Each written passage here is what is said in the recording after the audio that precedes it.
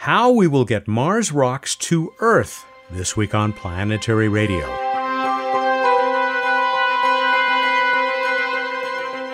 Welcome. I'm Matt Kaplan of the Planetary Society with more of the human adventure across our solar system and beyond. If it was easy, someone would have done it already. It's not. It's really, really hard. But we're now closer than ever to achieving that long-held goal for robotic exploration of the Red Planet. NASA JPL's Richard Cook is the manager of the Mars Sample Return Program. He'll share the current plan, including how two descendants of Ingenuity, the Mars helicopter, may play key roles. Here are a couple of program notes. I'll soon be leaving for the Kennedy Space Center, where I'll join the hopeful crowd watching the first launch of the Space Launch System. That biggest ever rocket will boost the Artemis 1 Orion capsule toward lunar orbit. It's sitting on the pad as I record this with everything looking A-OK for liftoff. Yeah, we really used to say A-OK. Bruce Betts has come up with a humdinger of a space trivia question based on the SLS. You'll get your shot at it in this week's What's Up. While I'm away, you'll get to hear the celebration of the Voyager mission's 45th anniversary. I'll be at JPL when Deputy Project Scientist Linda Spilker and others mark this occasion. You'll hear my coverage in our August 31st show that will also feature another conversation with the great Ann Druyan. Ann and I will talk about the Voyager interstellar mission and those golden records she helped create. Turning to the downlink, the Planetary Society's free weekly newsletter, means we're also turning back to last week's visit with Jane Greaves and our conversation about phosphine and the possibility of life in the atmosphere of Venus.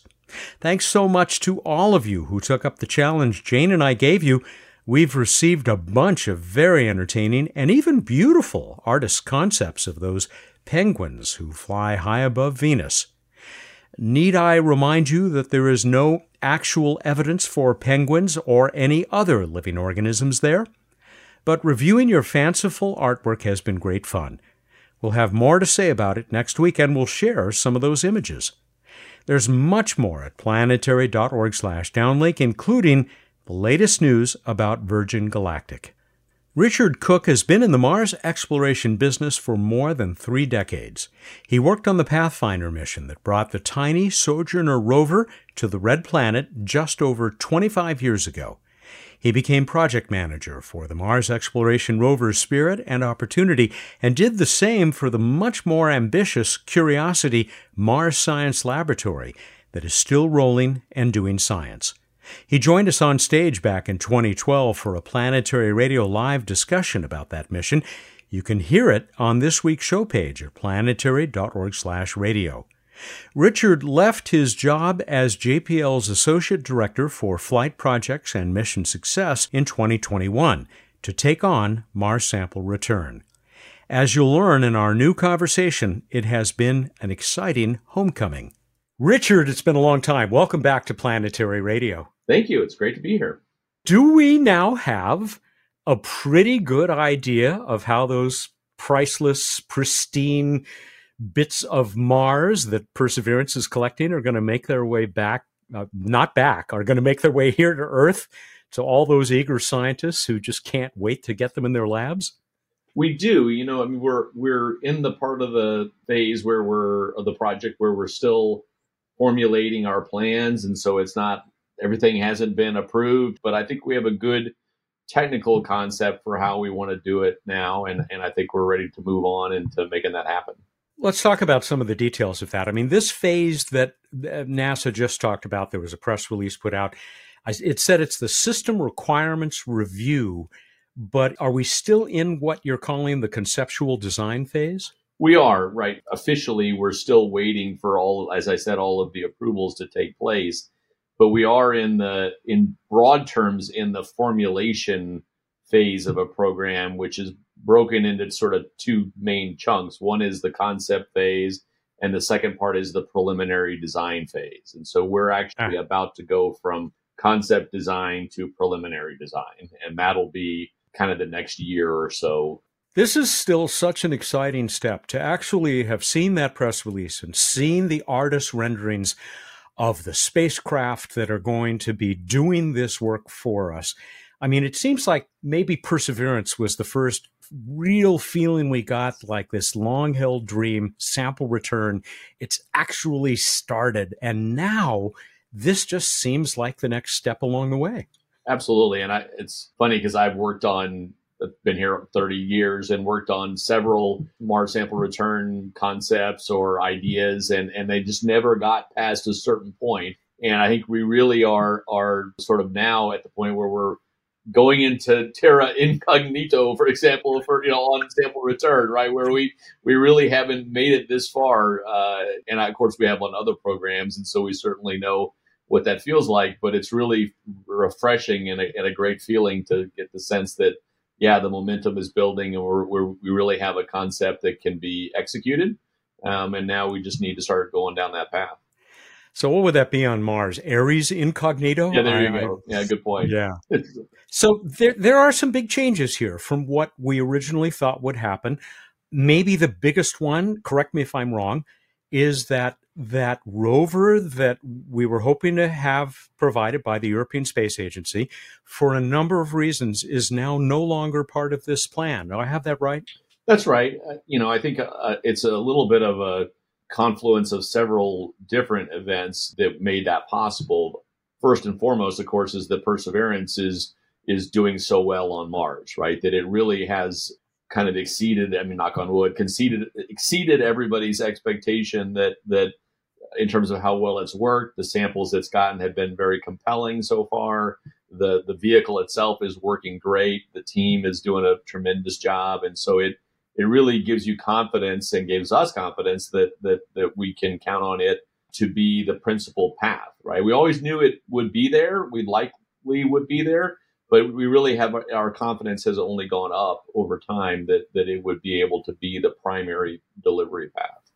So that's one item. The second one, of course, then is, we start talking about, well, do we need a backup? And clearly for a long time, the Fetch rover and Perseverance were sort of both able to do the job. But having the second rover, the Fetch rover, does make the program more complicated, right? It adds another, it's a very capable vehicle, but it takes up space and it, requires resources on both sides of the Atlantic to make it happen. And I think given our confidence in Perseverance, we said, well, maybe we should look at other options for that. And that's what we've been kind of doing for the last year is, are there other ways to both get the Fetch rover there, but also, fulfill its function, which is to sort of serve as a second path. And in the end, again, success of Ingenuity on Mars has really opened up the possibility that a helicopter, an aerial-based system,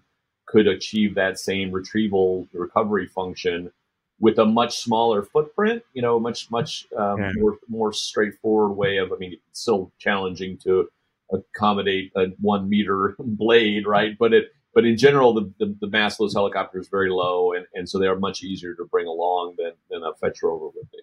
So no Fetch rover, still, of course, a lander, a NASA-provided lander, which we can talk about more in a moment.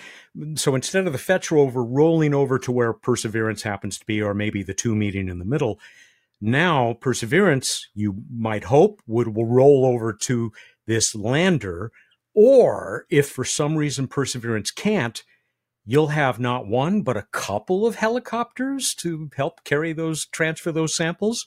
That's right. Yeah. The prime path is exactly what you said. Perseverance will drive literally right up to the lander, and the lander, of course, has an arm on it, and the arm will reach out and one at a time pluck the samples that Perseverance is carrying on it and take it off, take each sample tube off one at a time and put it into what we call the orbiting sample canister, right? The OS. It's the thing at the front of the MAV that is, our carrier, our test tube rack, so to speak, of where we put the tubes.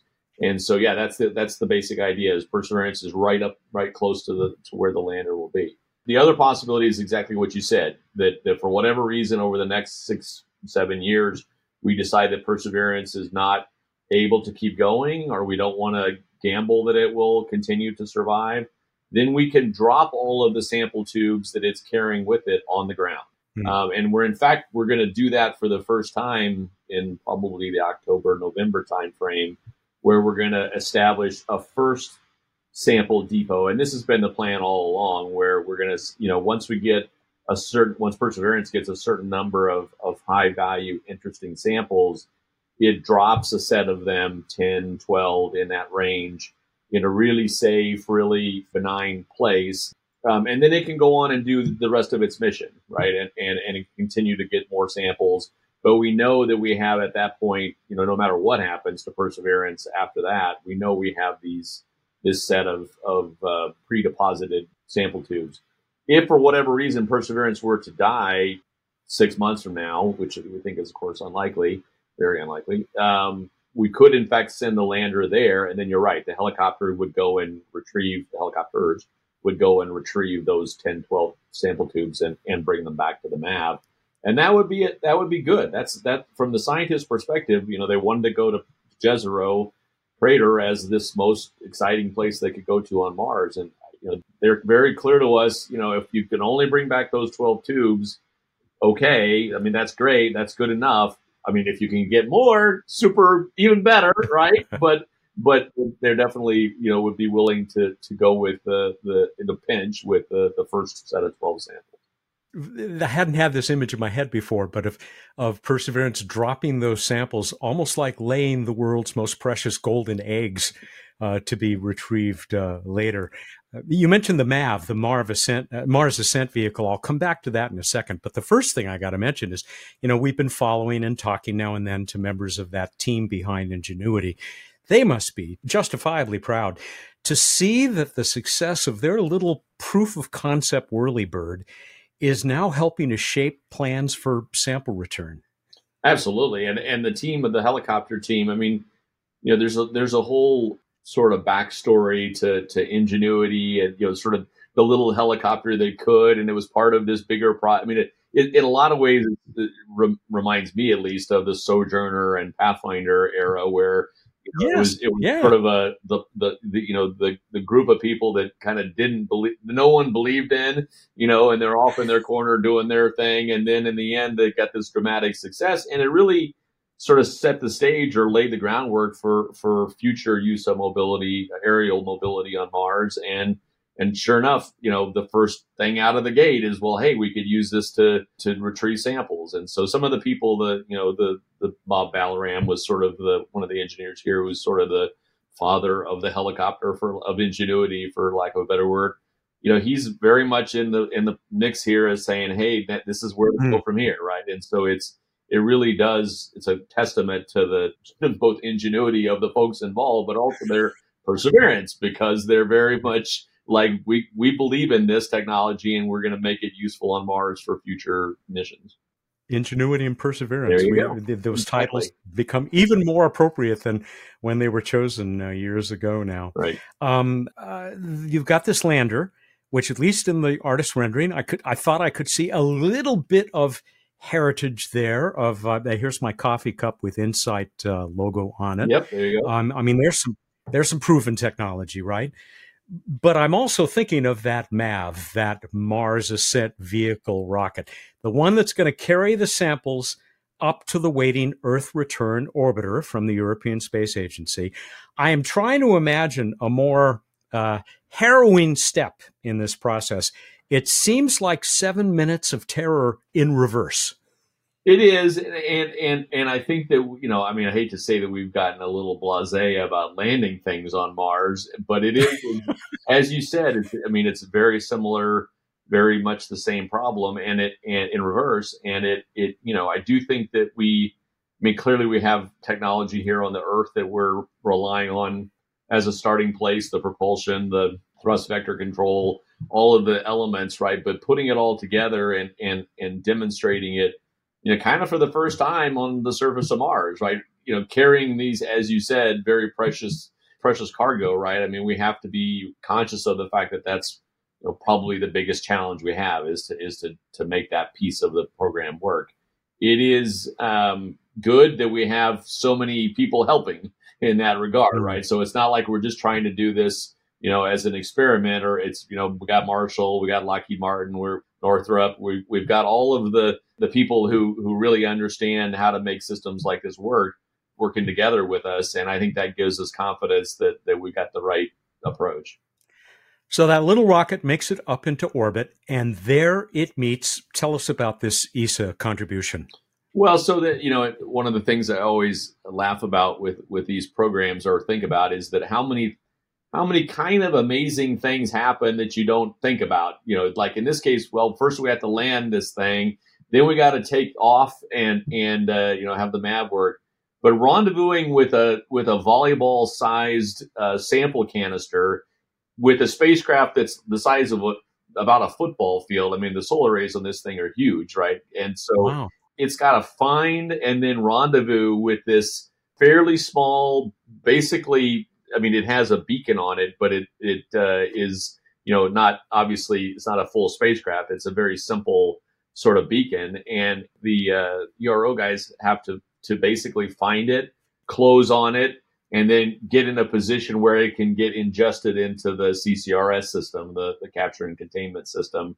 And so all of that is fortunately, there's a lot of similarities between that and rendezvousing with stuff here on the Earth. And so there's a lot of technologies and techniques, both to identify it, because it's you're using optical and RF systems to try to see where the MAV, where the OS is. But then the whole closed loop guidance and control of how you rendezvous with something.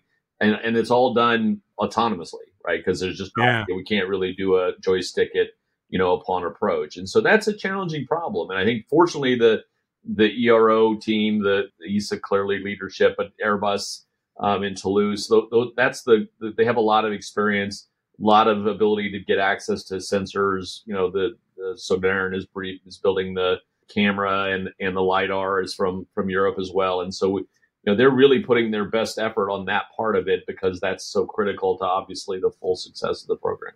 CCRS, I mentioned, that's the next part. And that's, again, in the next category of you're doing what is once you get this thing in, get it close to where you're ready to grab the volleyball, then CCRS has to ingest it, has to keep it from flying back out, right? So, I mean, you got to keep it captive, and then you have to go through a series of on-orbit assembly activities, because one of our obviously, one of the big requirements we have is that we need to make sure that the whole sample canister is contained in not one or two, but basically 3 successive shells that are there to protect it from all of the reentry dynamics that we'll see when it comes back to the Earth. And so in order to meet the planetary protection requirements we have to ensure that no Mars dust or Mars samples are potentially on the entry vehicle, we have to go through this effort to encapsulate multiple times. Each of those, the OS gets encapsulated 2 or 3 times, and then finally it gets put in the EEV, the Earth entry vehicle, and brought back to the Earth. So that itself is not something we've ever really done either, is an autonomous onboard assembly of multiple hardware elements to encapsulate. I mean, to some extent, OSIRIS-REx and Genesis and Stardust did that, but much, much simpler than what we're talking about doing.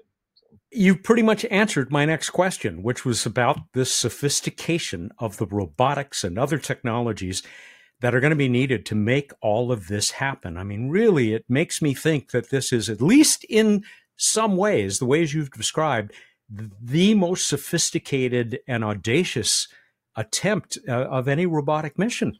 It is, in the sense of the need for the encapsulation and the assurance of that encapsulation. The one thing that it doesn't do that makes it in some ways comparable to, on Perseverance, there's the other end of the spectrum, which is the sampling system. It's doing a bunch of those same things as well, where it's getting tubes and doing all that, but it has the challenge of also having to do that within Mars rocks.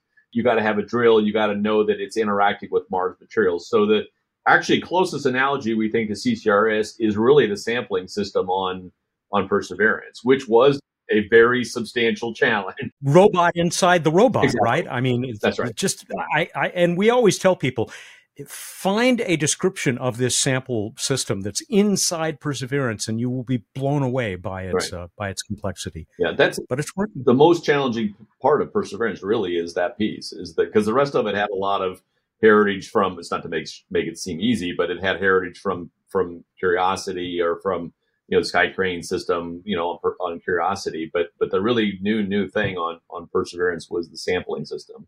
Fortunately, some of the people that worked on that are now working on CCRS because it's a joint. It's led by Goddard, because Goddard has a lot of on-orbit assembly experience from Hubble and other places like that. And so it's marrying their history and ours in terms of sample handling and things like that. And so it's turned out to be a great collaboration between the two centers to make this system work. The other big collaboration that we've already mentioned is with the European Space Agency, which seems to be, I don't know if it was Thomas de Brucken or maybe the administrator was talking about, the benefits of a program like this, as so many are nowadays between NASA and agencies around the world, what these kinds of multinational collaborations bring to a project like this. It's made it a lot easier to take this on, hasn't it? It has, yeah. And the pieces that, even without the fetch rover, the pieces that the Europeans are doing, like ERO and the sample transfer arm, we couldn't do this without them, right? Those systems are very complex. They require access to industrial capabilities that, to be honest, we have, but we're also making use of, right? So we really need to. These projects get to be so big and complicated that you either take 30 years to do them, or you got to figure out a way to make use of, to get help and to get partners. And that presents a challenge because, everybody has different cultures and different ways of doing work. But I think we've built a really effective sort of teaming relationship with the Europeans where, they're totally in, and they're very invested in making sure that they bring to bear all of the good things they do. They're also, want to learn how we do things and vice versa, right? I think it's been great experience for us to understand how they do projects as well, because it really does make you conclude that there's so much capability out there if we could all just work together, right? And this is a great opportunity to demonstrate that. Yep. If all goes well, what are we looking at? It looked like maybe the Earth Return Orbiter will be launched before the sample retrieval lander. And if so, why is that? Why is the orbiter going first? Mostly, but so that it's pre-positioned there. It takes a little bit longer for it to get there because it's, the job of going to Mars and coming. This is the first time we've ever sent something to Mars and then brought it back. And so just the size of the spacecraft, the amount of fuel you have to take, all results in ERO both being very large, but also requiring an electric propulsion system to get it there and to get it back. And so EP systems tend to be, it takes longer to get there because low thrust. So it takes a little bit longer to get there. We want it to be pre-positioned so that it can help with relay, to serve as a relay for the lander. When the lander lands, it's got basically a little less than a year to get everything done. And that's a lot of work. And we want to make sure that the relay, and we obviously have relay satellites there now, they're getting a little bit long in the tooth, so to speak. And so we were a little worried that, would they still be there? And so we want ERO to be in a position where it's already there, already ready to do the relay function when the lander gets there. The lander, it's interesting, is actually spending more time getting to Mars than it normally would do because we want to have it land at the right time of year. The lander itself is solar powered, and there's a lot of reasons for that we could go into, but the lander and the helicopter are both solar powered. And so we wanted to land in sort of spring, for lack of a better word, on Mars. Yeah. And so because of that, the lander is taking kind of a little bit of a circuitous route to Mars as well. And that's why, even though we're launching in 28, we won't actually get the lander to Mars until 2030. So it takes like a year longer than normal to get there. Then it does the year on the surface. Then the MAV launches and ERO catches the OS. And then at that point, because again, it's electric propulsion, it has to spiral back out. and head back to Mars. And so by the time it spirals out and gets back to the Earth, rather, it's about 2033, late 2033. So 2033 is when we might see, if all goes well, again, that sample return capsule making its way blazing through the sky and being recovered down here on the surface. That's right, and that's when all the scientific analysis can begin. Right, the Perseverance team has done a great job picking a great set of samples. And now they're going to have to be patient. The science community is going to have to be patient while we go get them and come back. And then they finally can take a look at them and actually get them in their labs and start looking at them. I clearly don't have to tell you how long this has been the dream, the holy grail, not just for engineers, but for those scientists that you're talking about, to get those samples back into the labs with their big hulking equipment. You've been at JPL, as I counted, for about 33 years. That's right.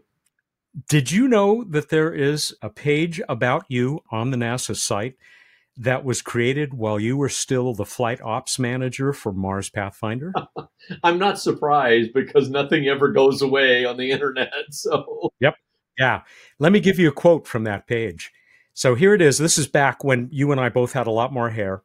One day, I hope I can work on a sample return mission that will bring back a rock for a geologist to look at. There you go. Dream come true? Absolutely.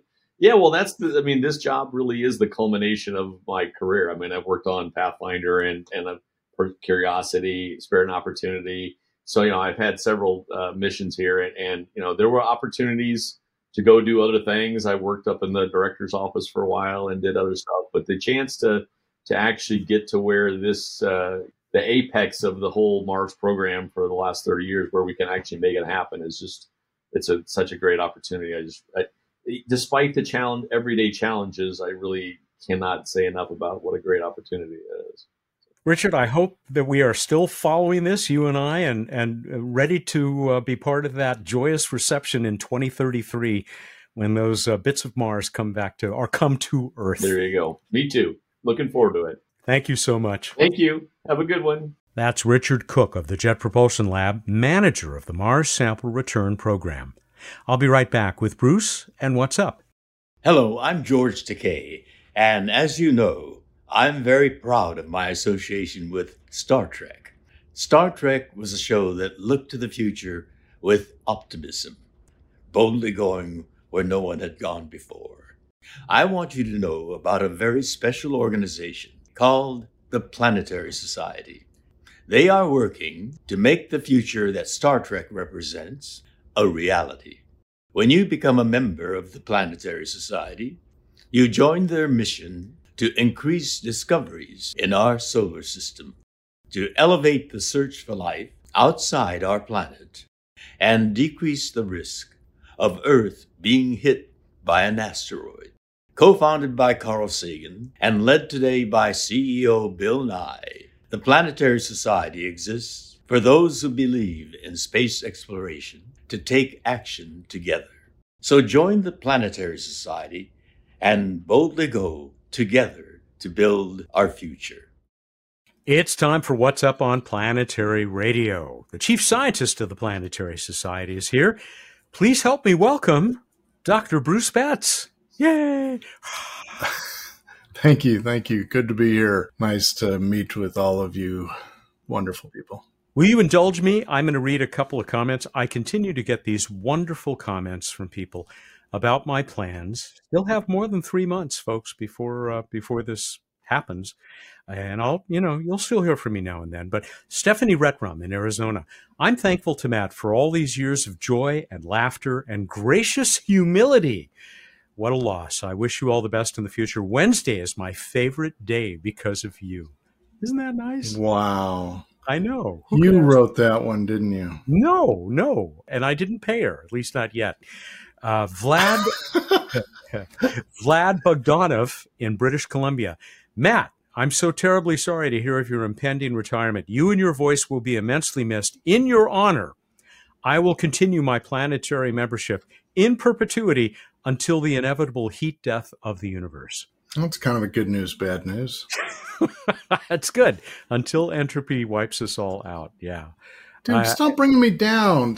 Be more gracious. Here's one that I think you'll like. Ian Jackson in Australia. I was wondering that if Bruce would take one of his original highly prized McDLT burgers from the freezer, defrost it, open up both components, would the smell be quite similar to Comet Churyumov Gerasimenko? Wow, I think we've got, there's definitely a journal publication in that. Thank you. Thank you. I usually just put a clothespin, which is hard to find these days, clothespin on my nose and eat them straight out of the freezer. So I really don't know. Except I heat up the hot side. Not a dirty snowball, a dirty McDLT. That's what we're talking about. Was there ever a clean McDLT? I don't know. Good point. What's up? Oh, you get me so frazzled. We got planets across the night. So we've got Saturn up when the sun sets in the east, and then coming up a couple hours later, Jupiter, and in the middle of the night, Mars coming up, and then Venus. Venus is going to be tough, but it's trying to hang on for another couple weeks, low in the east in the pre-dawn. Fun thing to look for is Mars, which is coming up, again, kind of middle of the night, but it'll be up in the pre-dawn, is hanging out for the next several days near the reddish star Aldebaran in Taurus. So you got red and red, sort of. Mars is getting brighter and brighter until its closest approach in December. And so it is actually significantly brighter than Aldebaran right now. Check that out. We go on to This Week in Space History. It was a big week. 1962, Mariner 2 launched to Venus 60 years ago. Voyager 2 had two big weeks. One in 1981, This Week in Space History, flying by Saturn, and one in 1989 is still the only spacecraft to fly by the Neptune system. We move on to Random Space Fact. I think you found a unique approach there. So hard these days. That was my impersonation of the SLS rocket doing Random Space Fact. Let's hope it happens on Monday the 29th. So it's scheduled to launch soon. NASA, most powerful rocket out there when it comes online in a few days, hopefully. Interestingly, it is so powerful. How powerful is it? It's so powerful it can lift more cargo to the moon than the space shuttle could lift to low Earth orbit. Wow. I'm also upset because you took my line. How powerful was it? I'm sorry, I got excited. We can re-record it if you want. No. It's quite all right. You did a nice rendering of it, but that is quite amazing. Very much more powerful, at least than the first stage of the Saturn V. It's just, I expect to be knocked over. I hope you're knocked over. Have someone video that. You want to watch? Yeah. All right, let us go on to the trivia contest. And as usual, there is something complicated that I hadn't considered, brought up by one of our listeners. But let's start out with the question. I asked you, what spacecraft first lifted off the surface of another world beyond Earth? And I know kind of how he did, Matt, but tell us more. I will. As you know, about half, maybe more, of the entries that we got this time said Apollo 11. Gotcha. Bob Klein in Arizona. He's not our winner. Sorry, Bob. Oh, Bruce, you are a tricky man and a mad scientist. Everyone is going to Apollo 11's Eagle. Nope. It was Surveyor 6. It used its liquid-fueled Vernier engines to lift itself from its original landing site to a position 10 feet away. Little hop. He says, would that make Surveyor 6 an honorary pioneer? It didn't ranger about the surface like Curiosity. It jumped more like a space flea. And then before you comment, John Guyton in Australia, Tricksy Hobbits. Tricksy Hobbits. Yeah, that would be more like it. That'd be more like it. Yeah, are they right? I mean, was that what you were looking for? That is exactly what I was looking for. The Surveyor 6, they did tests to lift off and land again, and they did it successfully. We also got this entry from Stephen Sauerwein in Idaho about Surveyor 3, which apparently inadvertently lifted off the moon twice due to its engines not shutting down properly on landing. Now, to me, that's just a rough first landing. It just bounced a little bit trying to get down the first time. Do you disagree? I am neutral. would have awarded it to him, and it's taught me something. So thank you. But no, it's certainly, if I knew about it, I would have said intentional liftoff. But in any case, my understanding is that did not come up as a conflict in the random.org choice, but it is an interesting tidbit. Rough landing. We've all had some of those. Indeed. Your understanding is correct, sir. Our winner, he is a longtime listener, Torsten Zimmer in Germany. It's been 3.5 years since he won one of these that was decided by random.org. He actually did one of our sort of skill-based ones a couple of years ago. But still, Torsten, congratulations. You are going to get that copy of The Astonishing Story of the First Human to Leave Our Planet and Journey into Space by Stephen Walker. It's the story of Yuri Gagarin. We can give that away. It's quite a story. It has great illustrations, photos included in the book. Have fun reading it. Excellent. Would you like a question for the future? Yeah, what the heck? Coming back to SLS, listen carefully. As scheduled, as planned, on the first 4 SLS missions, first 4 flights of the rocket, how many of the main engines have already flown as part of a rocket launch, albeit prior to adaptations made for SLS? So there are other gizmos hooked up, but how many of them, of the main engines, how many of them flew before? Figure that one out and head to planetary.org/radio contest. Wow. Across all 4. Across all 4. Otherwise, it would just be trivially easy. Yeah. I'm kidding. But no, across all 4. Start your work, folks. Start your engines. You've got until August 31st, Wednesday, August 31st at 8 a.m. Pacific time. And here is the prize, because we have these great books that we can still award. This is Totality by our friend Jeff Bennett. It is what it sounds like. It's a book about total eclipses. It's really well done. He did a great job with this. It's it's a little thin to be a coffee table book, but it's that kind of format. Lots of great illustrations. We will send it along to the winner with Jeff's compliments. And I think we're done.